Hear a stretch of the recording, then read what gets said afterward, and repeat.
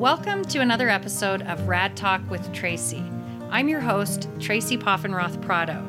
This podcast is all about reactive attachment disorder, or RAD. I'm going to be talking with parents who will be sharing their experiences of what it's like raising a child with RAD. It gets raw and it gets real. I'm also going to be talking with experts from different areas who will be sharing information about RAD, resources, and support. I'm glad you're here. Let's get started. Hi, everyone. I want to introduce my guest to you today, Carol McKelvey. Carol has a master's degree in clinical psychology, and she's a licensed clinical mental health counselor. Carol has over 15 years experience as a relationship expert working with children, adolescents, families, and individuals. Carol's passion is working with families and children. She's dedicated most of her life to helping heal the severely abused, neglected, and traumatized with reactive attachment disorder. Aside from her clinical work, Carol is also a nationally recognized attachment and bonding expert. She's published 5 books about repairing family relationships, blended families, adoptive and foster parenting, and working with difficult children. Carol is empathetic, receptive, and wise. She's passionate about her work and will tirelessly handle anything clients can throw at her. Carol, welcome to the Rad Talk with Tracy podcast. Well, I'm very glad to be here. Thank you. I'm thrilled to have you here. And I was telling you a bit before we started that I'm always excited and relieved when I'm able to meet someone who is familiar and works in the world of reactive attachment disorder. And I think my listeners probably are too. That's great. Yeah, I've been doing this for quite a while. Quite a while. Is it over 15 years, I read? It's over 15 years, Yeah. yes. How did you get started? How did you end up in this world of reactive attachment disorder? That's a really interesting question. My first career was as a journalist. Oh, wow. And I was the editor of the lifestyle section of a newspaper called the Rocky Mountain News, which was the dominant newspaper in the Colorado region. It no longer exists, unfortunately. But as the lifestyles editor, I chose people who contributed columns and things like that. And one day, this gentleman by the name of Ken Magid, who was a psychologist and very heavily into reactive attachment disorder. Some of the movement started in Colorado with the Evergreen Center for Attachment, and Ken was associated with them. And he came to me and wanted to write a parenting column. And as he and I got talking, and he told me about this disorder and the kids that were involved and how it was a lot of internationally adopted children. We became friends, and he started his column, and I couldn't believe that there were kids out there that couldn't bond to their parents and who were really, at a disadvantage. And one thing led to another. And he asked me one day, he said he wanted to write a book. And he asked me, he said, "Do you know how to write a book?" Of course, I'm a journalist. Right. And so I said, okay, well, no, I've never written a book, but I think I could figure out how to do it. Sure. And so I was the writer and he was the brains and the theory behind High Risk Children Without a Conscience. And it was the first book published in the United States that dealt with reactive attachment disorder. And it came out in 1987. And one thing led to another, and I decided to go back to university and get my master's in counseling. Wow. It's an easy transition. As a journalist, you're interviewing and you're trying to get the story, and it was a very easy transition to become a counselor. Interesting. Was there one story or one topic that he wrote about in the paper that really, I guess, really hit you or spoke to you or shocked you about reactive attachment disorder? Was there one that really helped kind of go, wow? Yeah, Ted Bundy. Oh, right. That would Right. do it. And he did have, in my opinion, reactive attachment disorder. He was very cold. He was a psychopath. He didn't have a good relationship with his mother. In fact, he thought she was his aunt for a long time. And then eventually it went into what it was. Right. Ken, unfortunately, is no longer with us. He was killed in an airplane crash quite some years ago. Oh, I'm sorry. Yeah, but he told me many stories about different kids, and they're all in high risk. And I went back to Regis University in Denver and quit my newspaper profession and became a licensed counselor. And what was it about these stories that made you? I know you were shocked. You said you were shocked that these kids could not form a bond. And it sounds like he worked with a lot of those kids. He didn't work with Ted Bundy, did he? No. He analyzed it. Yeah. Mhm. So what was it about that drove you to the point of wanting to help or go and get your master's degree in clinical psychology? I just felt compelled. I felt I could make a difference. Hmm. They have. And there've been a Right. lot of kids who've benefited from the therapy I've provided them. Ken and I split on exactly the way we we felt about how to handle it. He was very much into the holding therapy Okay. that has been somewhat discredited, and I was not. I learned how to do it, but I felt it was more traumatizing than it was helpful. Right. And what was holding therapy? Just holding the child for a certain amount of time and not letting them go until they calm or It was, in my opinion, it takes the control away from the child right. and gets them into a very disturbed place where they then want to reach out to their adoptive or foster parent. And it's kind of hard to explain. But I'm sure if you look up Dr. Foster Klein, or you look up a lot of people on the internet, and you Google holding therapy, I'll find something. you'll find it. Yeah, You'll right. find it. I did not embrace it. No, what Uh, was your approach? my approach is, and this is odd because the problem with kids with reactive attachment disorder is that they can't form relationships. Well, Right. my approach is building a relationship with a child, and however I have to do that, and then approaching the relationship with the parents or the parent after I've gotten their trust.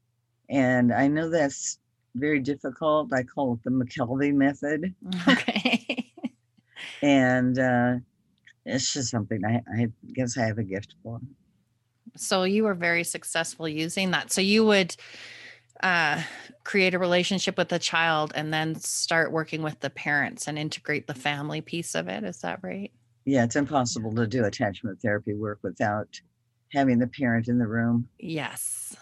I had I've worked with teenagers. I worked with very little ones.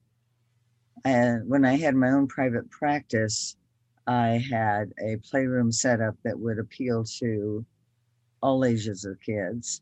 Right. And I would bring the parent and the child or the teenager into the playroom, and they would have their choice of whatever they wanted to work on or play with. Most of the teenagers gravitated to the sand tray, Hmm. which is it's a very primitive kind of work, but Sensory. it's sensory, Mhm. and they can build their story in the sand tray.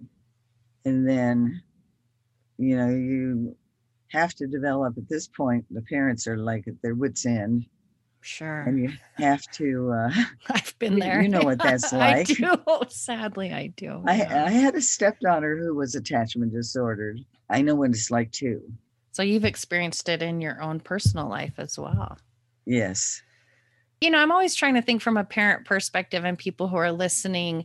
Did you often get the same question or see the same needs in parents, and were you able to help them through that? What were those if you did see that? hmm Terrible frustration.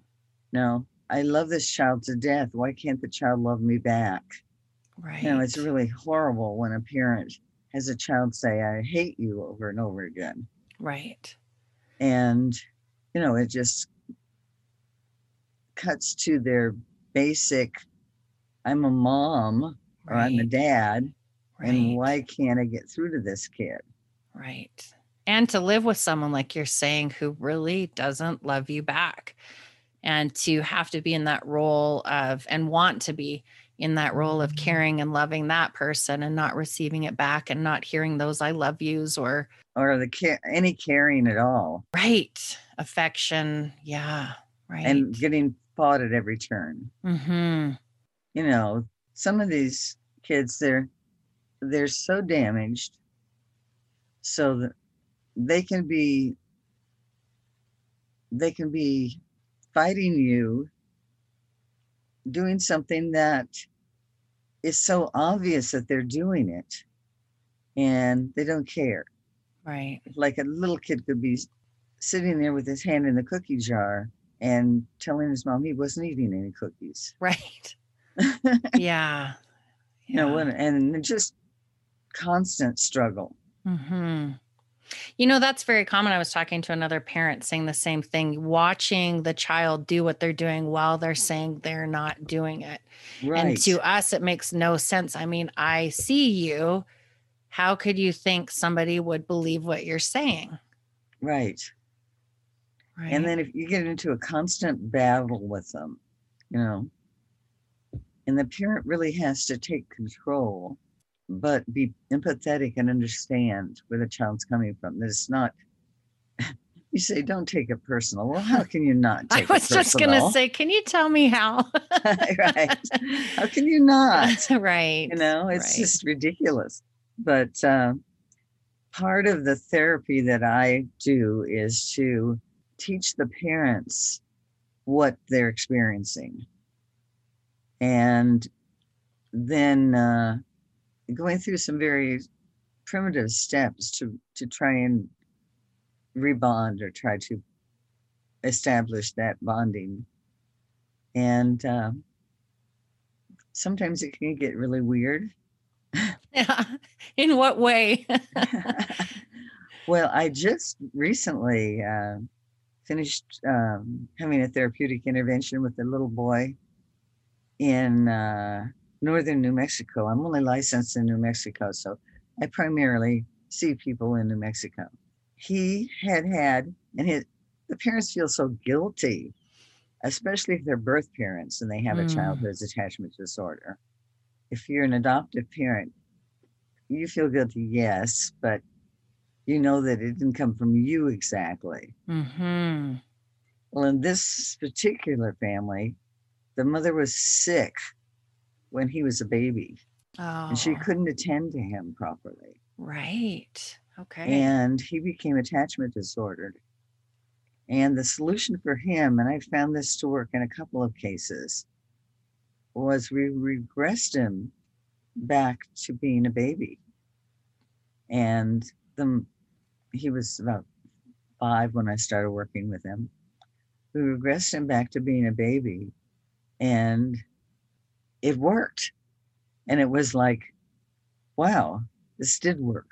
Hmm. It's almost like going back and restarting, retracing the Right, steps, but going the right way this time, doing the right right. things. And Interesting. we had him. He totally bought into it, and he actually relished it I because bet. mom was feeding him a bottle and was had him in diapers. And some people will think, well, this is strange and weird. This is crazy. Right. Because how old was he again? 5. 5. Okay. Yeah. I mean, it's not like he was 15. I know. That's what I was just That would clarifying. be Yeah, that weird. would be really weird. Really weird, right? Really weird. You Yeah. couldn't possibly do it with a kid. No. It's the first 2 years that are so important.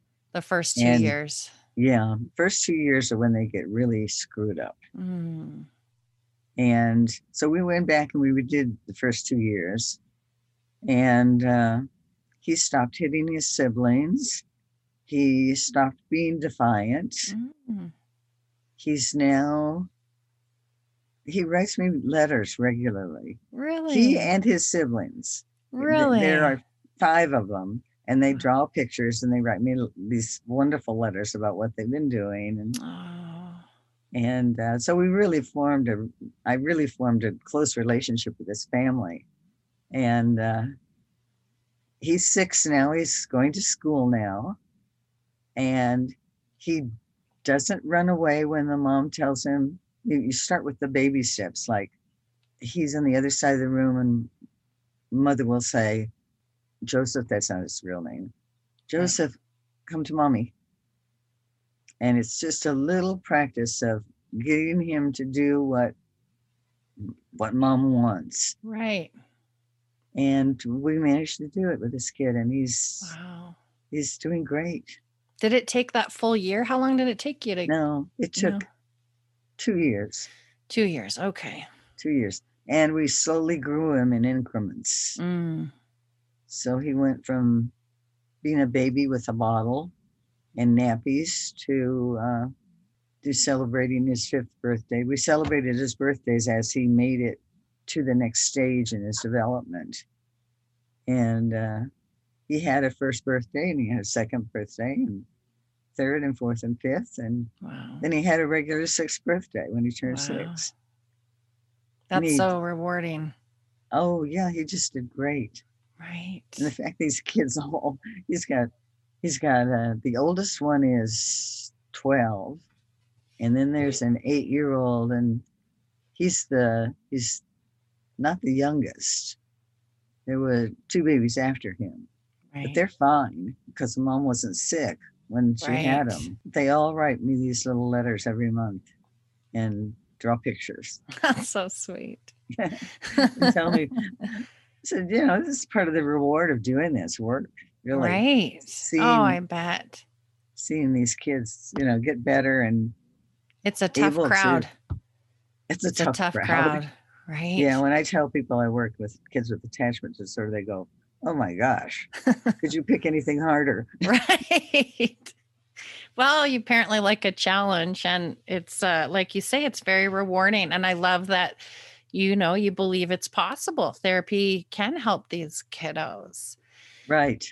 What would you recommend a parent do if they suspect their child has some kind of attachment or reactive attachment disorder? Are there steps they can take or to set themselves up for the best possible outcome? I would go to the RAD network and find a therapist who's near them, who is recommended. So the RAD network is a network of therapists who specialists. Right. Right. Okay. And they have the conferences every year. It would be good for a parent to go to one of those to hear what RAD therapists say. Right. I would be careful in whom I'm choosing. Make sure that they don't use invasive techniques. What would be invasive? Holding The holding. therapy. Yeah. Okay. Right. So what should a parent look for in a therapeutic program or therapist? What is the best, or what would you suggest are the things Mhm. to really watch out for and the things to make sure that that person is skilled at? I would look for someone who has been doing it for a long time.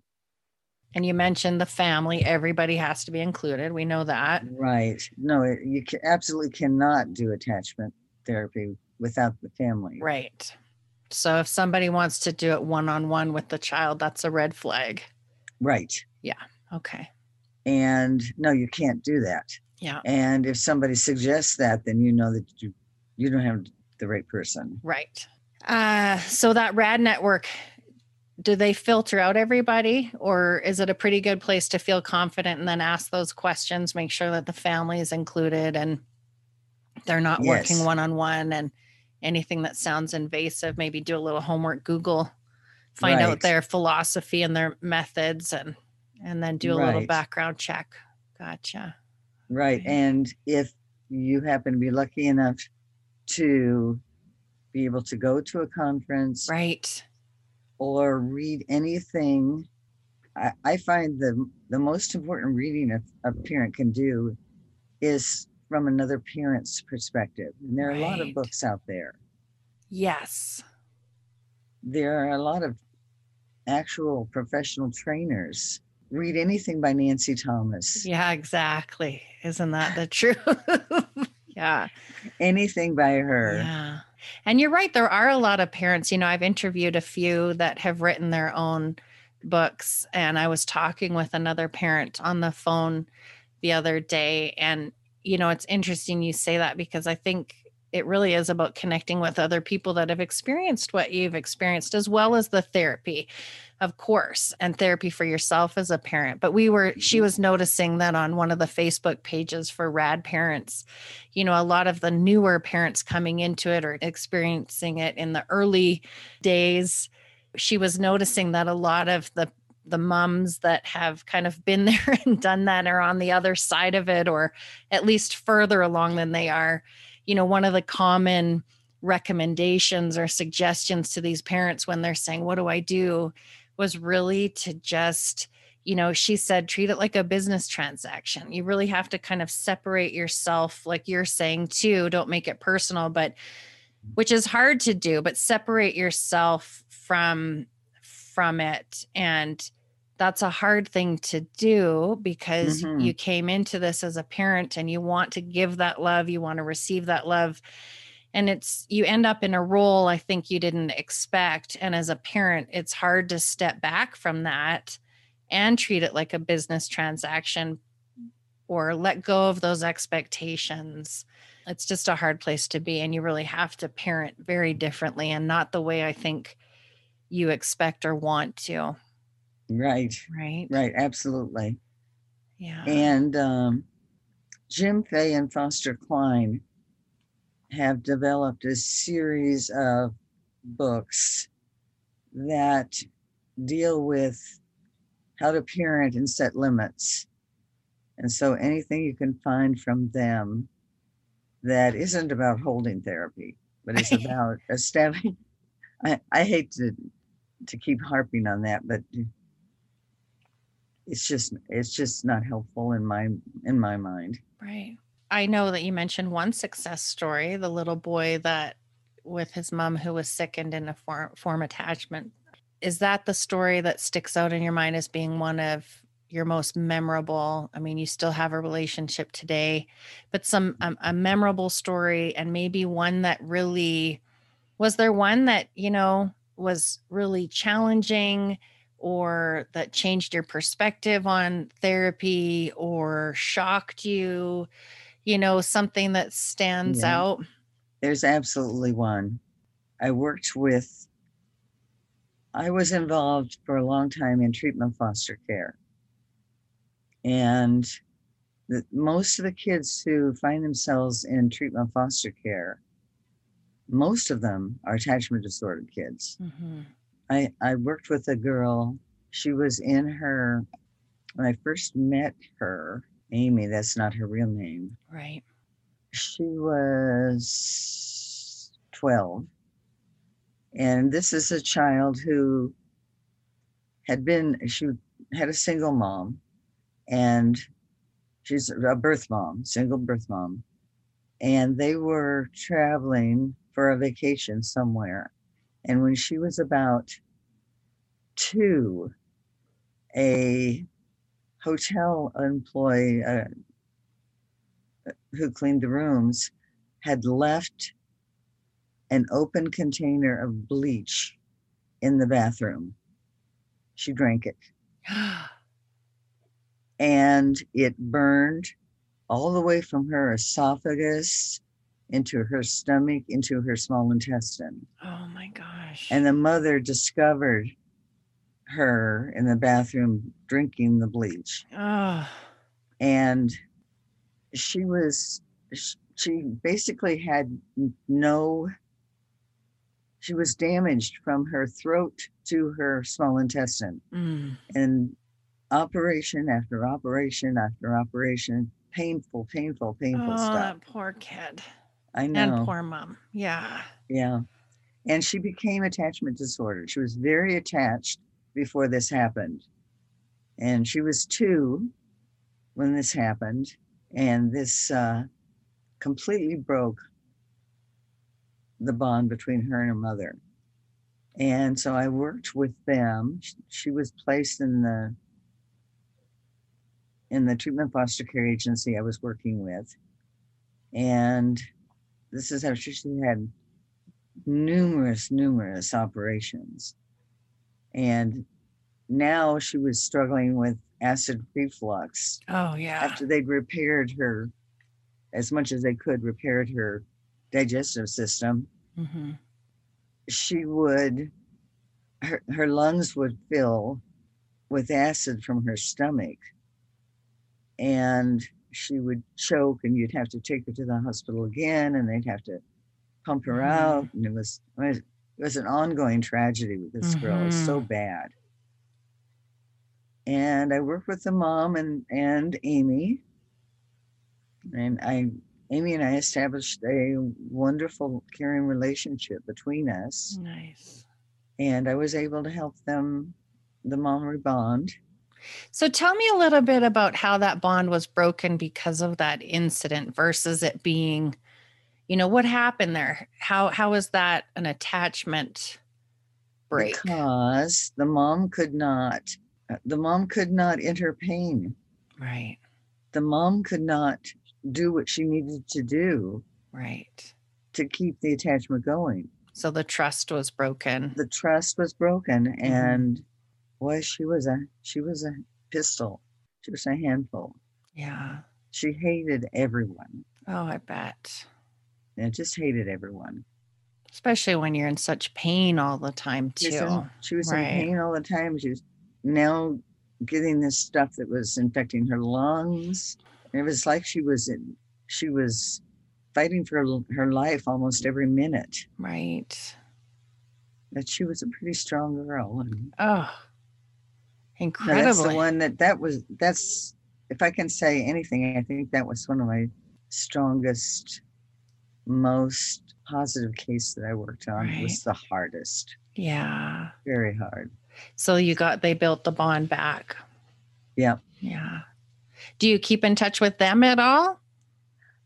She contacted me through Facebook about a year ago. We haven't kept up the relationship. Right. But she did. I often have kids who I've worked with who have attachment disorder find me on Facebook. Right. It's like, are you the Carol McKelvey that I worked with when I was a kid? And yeah, that's me.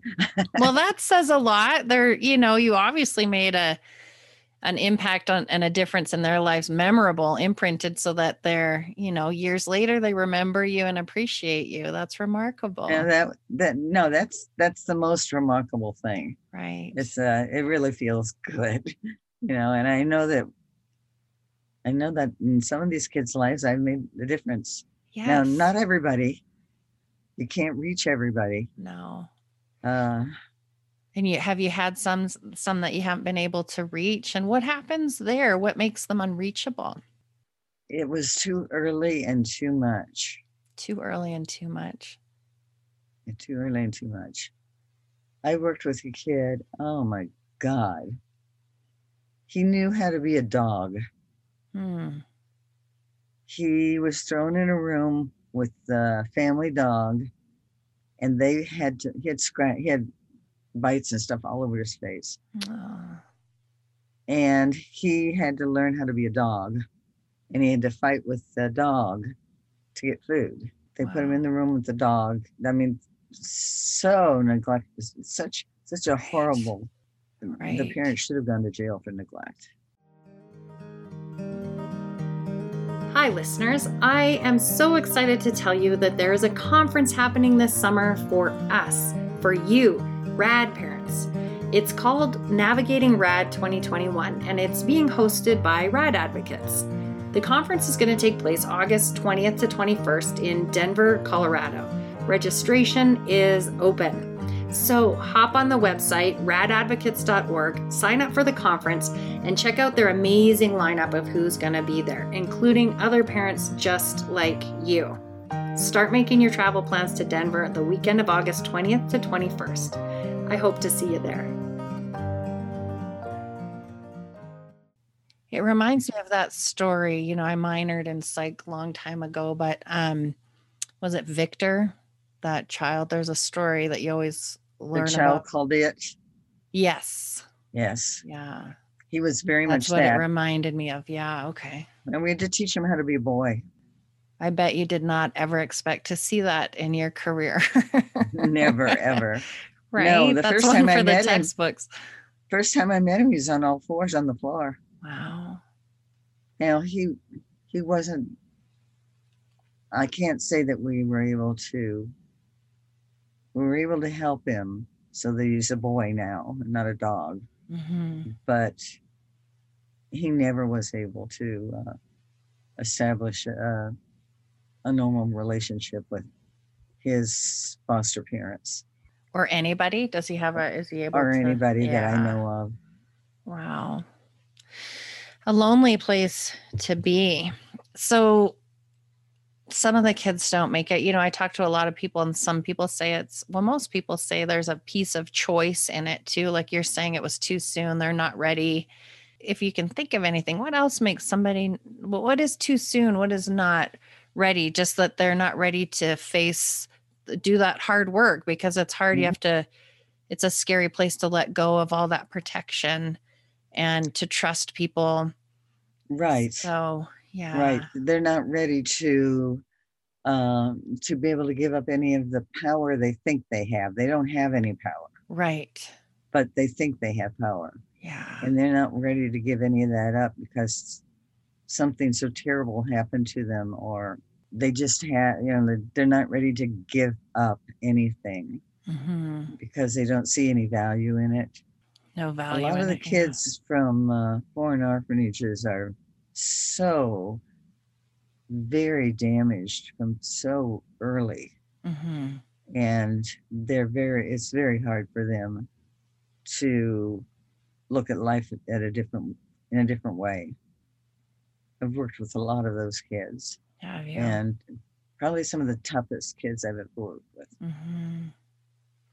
And what happens to those kids that do, in later in life, does the light bulb go on, or what kind of life do they lead?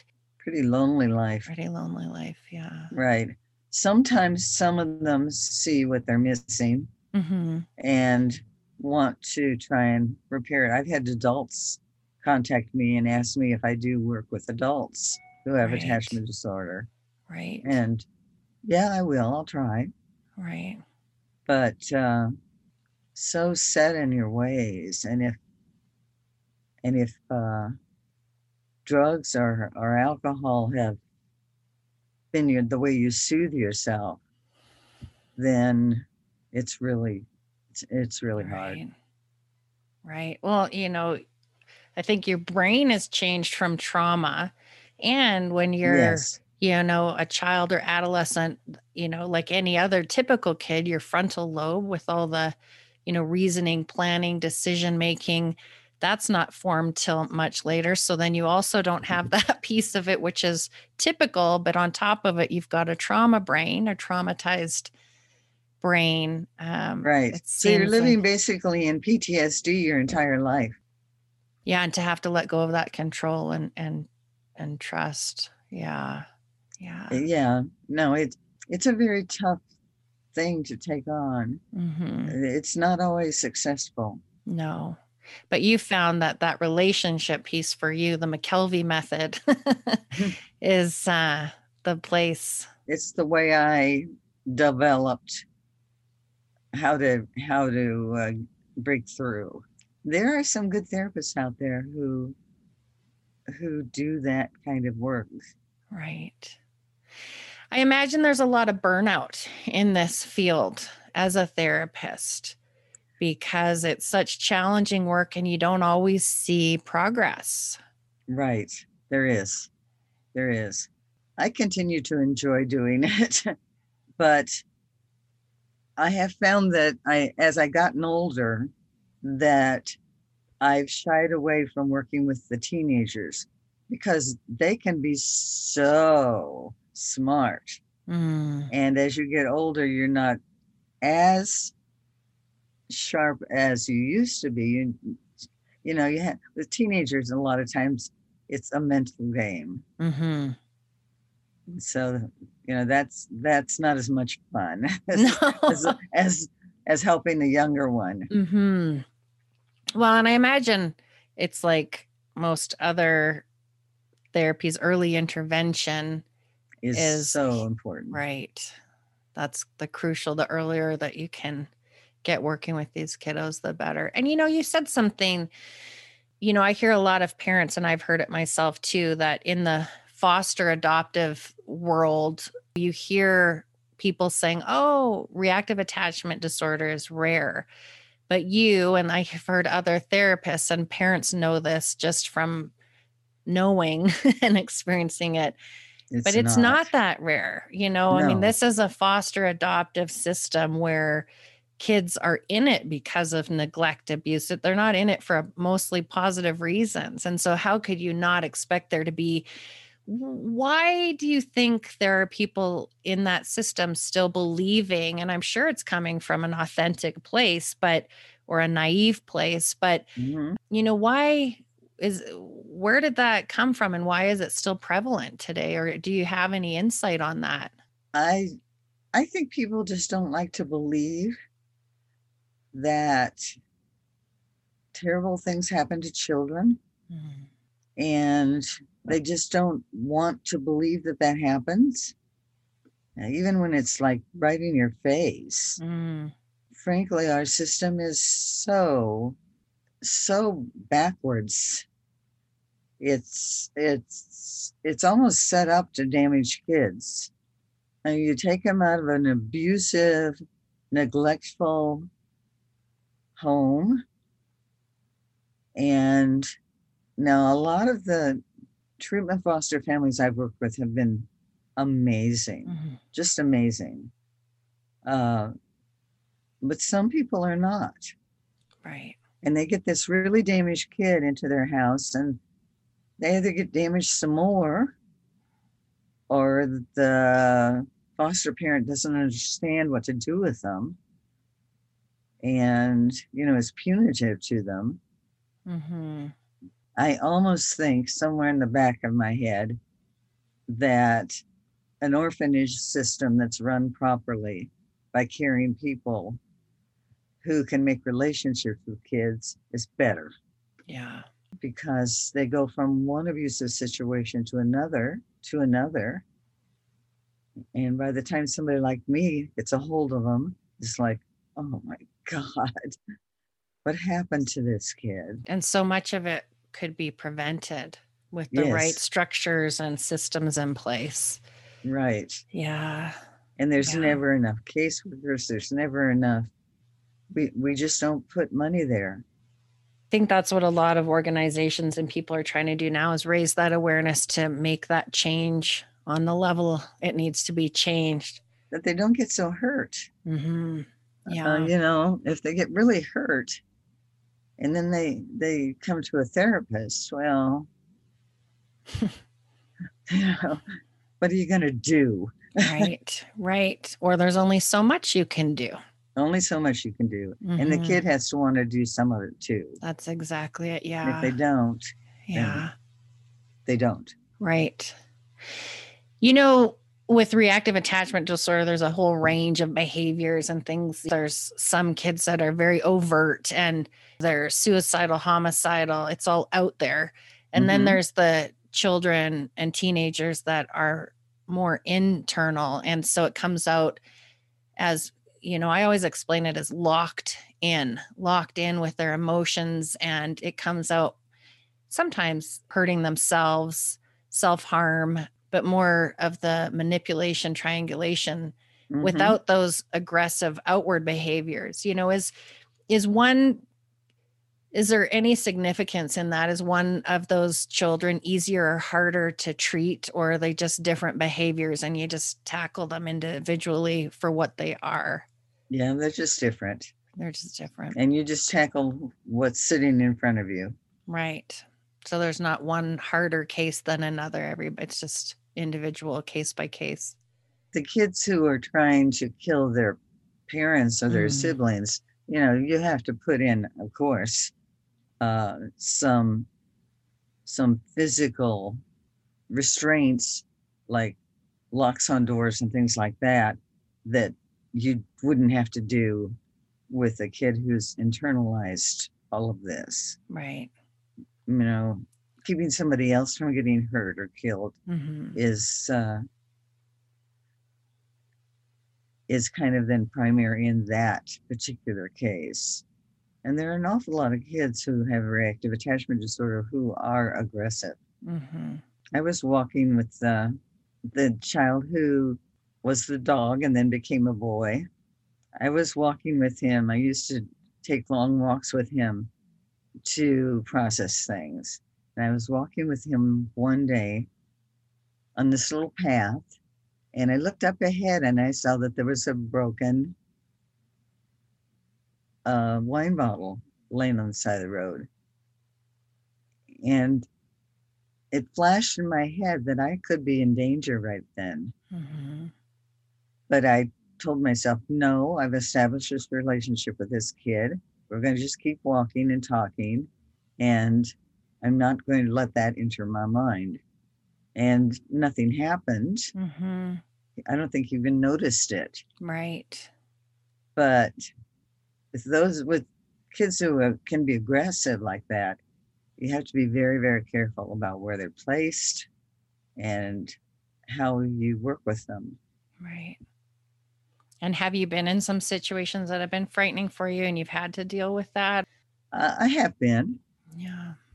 But usually, I have a very calm head usually, and I usually can divert attention or get myself out of the situation if I have to. So, right. Yeah, I have. Yeah.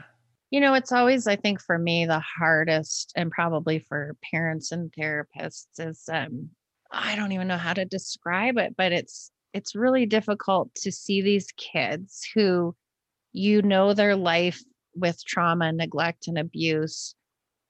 So you can really sympathize with why they are the way they are. And you can also see the potential in them that, you can't draw out unless they choose to. And then you want to love them. And, most of the systems say, just get them home, love them, do all the things that most parents do that create that. And that doesn't work. Right.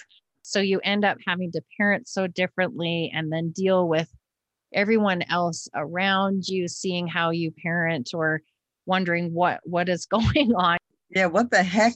Right. And a lot of parents who are parenting that way begin to get blamed by their families or the community that they're being mean, or they don't love the child. Right. And that throws another whole thing in the monkey wrench. Right. Yeah, there's just so much. So, you feel for it, but then you're dealing with your own change in a role as a parent or what you thought you wanted to could be and should be and aren't and can't be. It's just a lot. And then you're dealing with all that outside stuff. Um, People judging you. yeah. Yeah. And lucky if you're not, we had a really supportive family, but it's really hard for people to understand and and Hmm. see. Yeah. Yeah. But it's devastating to me. I think that's the hardest, most complicated piece of it, is seeing the potential in your child and wanting it to come out, them not seeing it or being able to, or being locked in and holding it in, and just waiting and hoping for that moment or that person that can, the therapy or whatever Hmm. it takes to bring them out of that. It's just frustrating to see it all in that person. And when I was Right. in graduate school, I worked at one of my placements was working in a maximum security facility for children adjudicated up to age 21. And a lot of those, I think at that time it was 60 to 80% of the children in those facilities had some type of learning disability. And now I look back and think, oh my gosh, reactive attachment disorder, Is you what know, they had. is what they had. And I saw Right. the same thing as these kids with such potential, but I worked in a locked mental health facility in California for a while, and I can't tell you how terrifying that was. I would never put myself in that position again. really, People from off the streets, because, in California, they basically have thrown the mentally ill to the winds, mm-hmm, and they have very few resources. And they, on purpose, had these giant male nurses oh, because they intimidating. used chemical restraint. Oh, And I couldn't get out of that place fast enough. right. It was awful. And most of them Awful. had reactive attachment disorder Right. when you got right down to it. And I think many of the people who are homeless on the street also do. And but I don't want to leave a impression that it's impossible and nothing Right. good can come of it, Right. because it can be, with the right therapist and the right parenting, it can be successful. Right. Absolutely. And I'm meeting more people like you that have those stories and that do believe that. And I think it's just on a systemic level, it's one of those disorders that I equate it to dementia. It's a scary unknown. What do we do with this? We don't know how to help these people. So let's just kind of push it under the rug or put them all in this Mhm. facility or this locked unit. And because it's scary, and like you say, even for the professionals involved, but I think the talking about what can happen and how prevalent it is, because I think we're at that phase and starting to come out of it, but where people don't know how to deal with it, so they don't deal with it. And Right. instead, it is sometimes talking about how bad it can be, how prevalent it is for people to realize, gee, if we just start really looking at how we can treat this and help these kids and help these families, then that's how we'll make that change. And I do think that's what's happening. And like I say, I'm meeting parents and therapists, and just this community that's out there and growing. I think it's at a really good place, and we're starting to evolve to make that change on the level it needs to be, instead of all of us in our own ways trying to piecemeal and just work with who comes our way. Right. That bigger change where, hey, the earlier the intervention, great, and why don't we put some things in place so this isn't even happening, or kids are getting what they need and families are prepared. Right. Right. And bring in underserved populations, bring in experts to teach them how to be parents to their children's, so that this doesn't happen. Right. It's so much easier to fix it in the beginning. I Yes. mean, when you look at it, adoption is all about loss. Mm-hmm. It is. from the parents' point of view, because you've lost the birth child you wanted to have. Somehow something happened there. Right. From the child's point of view, they've lost their birth family, often through absolutely nothing they caused, although they take that on to themselves a lot. And it's all about loss. And so then if you look at it that way, then you have to figure out a way to bring something to it that takes some of that loss away. Right. And you raise an excellent point about, I think if parents were prepared and knew, hey, there's going to be a different type of parenting. This is right from the get-go, you feel supported and like you have some sense of control versus finding out over time, hey, something's not right here. This is really hard and harder than what is happening. Right. And then eventually you're like, what is happening?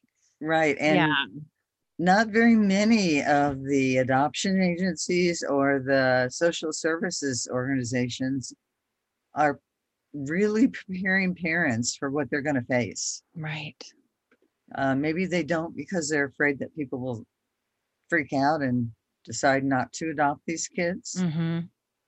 But you got to prepare the parents for what they're going to face. Right. And I think in the end, you'd find that these parents would still adopt. But would have a better success rate. Yes. Right. And being linked up with resources from the get-go, knowing there's people that you can reach out to. Like you're saying, therapy is important. Talking with other parents that have gone through this and reaching out that way. Yeah. And therapy for the child, of course, and family. And it really does take a village. I hear it's got to be the schools. It's got to be the churches. It's got to be the adoption agencies. It's got to be the other parents. It really does take all those people be connected to be able to help the kids. Yeah. And stop brushing it under the rug or kind of keeping it maybe on purpose. I don't know, but secretive, and just let's not highlight this or talk about this. And let's just get this kid adopted. I think we'd have fewer mass shootings too. Yeah, for sure. Right. Those kids at Columbine, I worked in that area. Did you? And counseled a lot of the survivors from Columbine. Did you? Yeah. And those two boys, I am convinced were attachment disordered. And nobody got to them. Yeah. And that happened. That's the worst case scenario for these kids, right? Right. Is ending up doing something like that. And the families. And then dying. And then, yeah. Or in jail. Right. Right. If we did a national survey of those who are incarcerated, I think we would find that about at least 75% have attachment disorder of some form or another. Not surprising, knowing about it and what it is. Yeah. How unempathetic they are and how they can't relate to other human beings. No, it makes sense. It does make sense. Yeah. So you do online therapy. Are you available? Who needs you? How do you help? And how do they get in touch with you, Carol? Well, I can only work with those who are in New Mexico. Right. Or who are in a state that don't have restrictions on who they can work with online. Okay. And I do have carolmckelvey.com, so they can get in touch with me. I'm happy to even if I can't do therapy with them, I'm happy to try and point them in a direction in their community. Oh, wow. That I think is the biggest comfort right there. Yeah. Or they can find me on Facebook. Okay. And I'll post your information and contact information on my Facebook page too. Great. So that people can reach you and so they can talk to you about potential therapy, but you're open to them contacting you just for any guidance on what they should do and who they should see. That's fantastic. Is there anything, I always ask this question, and because I don't always know what to ask, these conversations just kind of flow, but I'm I'm always trying to think of what would be helpful to parents or somebody listening. Is there anything else that you would like to share that maybe I didn't ask or I missed or that you feel would be valuable or needs to be heard or would be helpful? Yeah, if you can get your hands on any books written by Jim Fay and Dr. Foster Cline. Jim Fay and Dr. Foster Cline. And Dr. Foster Cline. Okay. And Nancy Thomas. They have a very good parenting protocol that people can follow that will help you immensely working with your attachment disorder child. Great. I appreciate I used to know the names of the books, but I can't pull it out of my brain right now. That's okay. I Google and I always post everybody's books on my website, including yours. Oh, Thank you. I found 3 of them. And so I will post those as well. Right. I recommend that people don't read High Risk anymore. Okay. Because it's very frightening. Okay. I'm currently working on a new one. I don't have any idea when I'm going to get it done. Okay. On saving the high-risk child. Oh, I love just the title of that. As soon as I have it published and out, I'll let you know. Okay. It's about what interventions should be used to help these kids. Wow. That should be everywhere. Well, I just really want to thank you for taking the time. Thank you for doing what you do and being available to everybody. It's hard work. And just thank you so much for coming on the show today and sharing. Oh, I was very happy to do so. Thank you. Great. My favorite topic. Your favorite topic.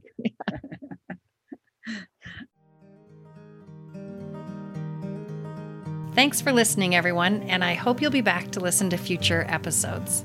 If you like the show, please subscribe and help me spread the word by clicking share and like. If you're a parent who needs more support, whether it's for you or your family, please check out my website at radtalkwithtracy.com and visit radadvocates.org.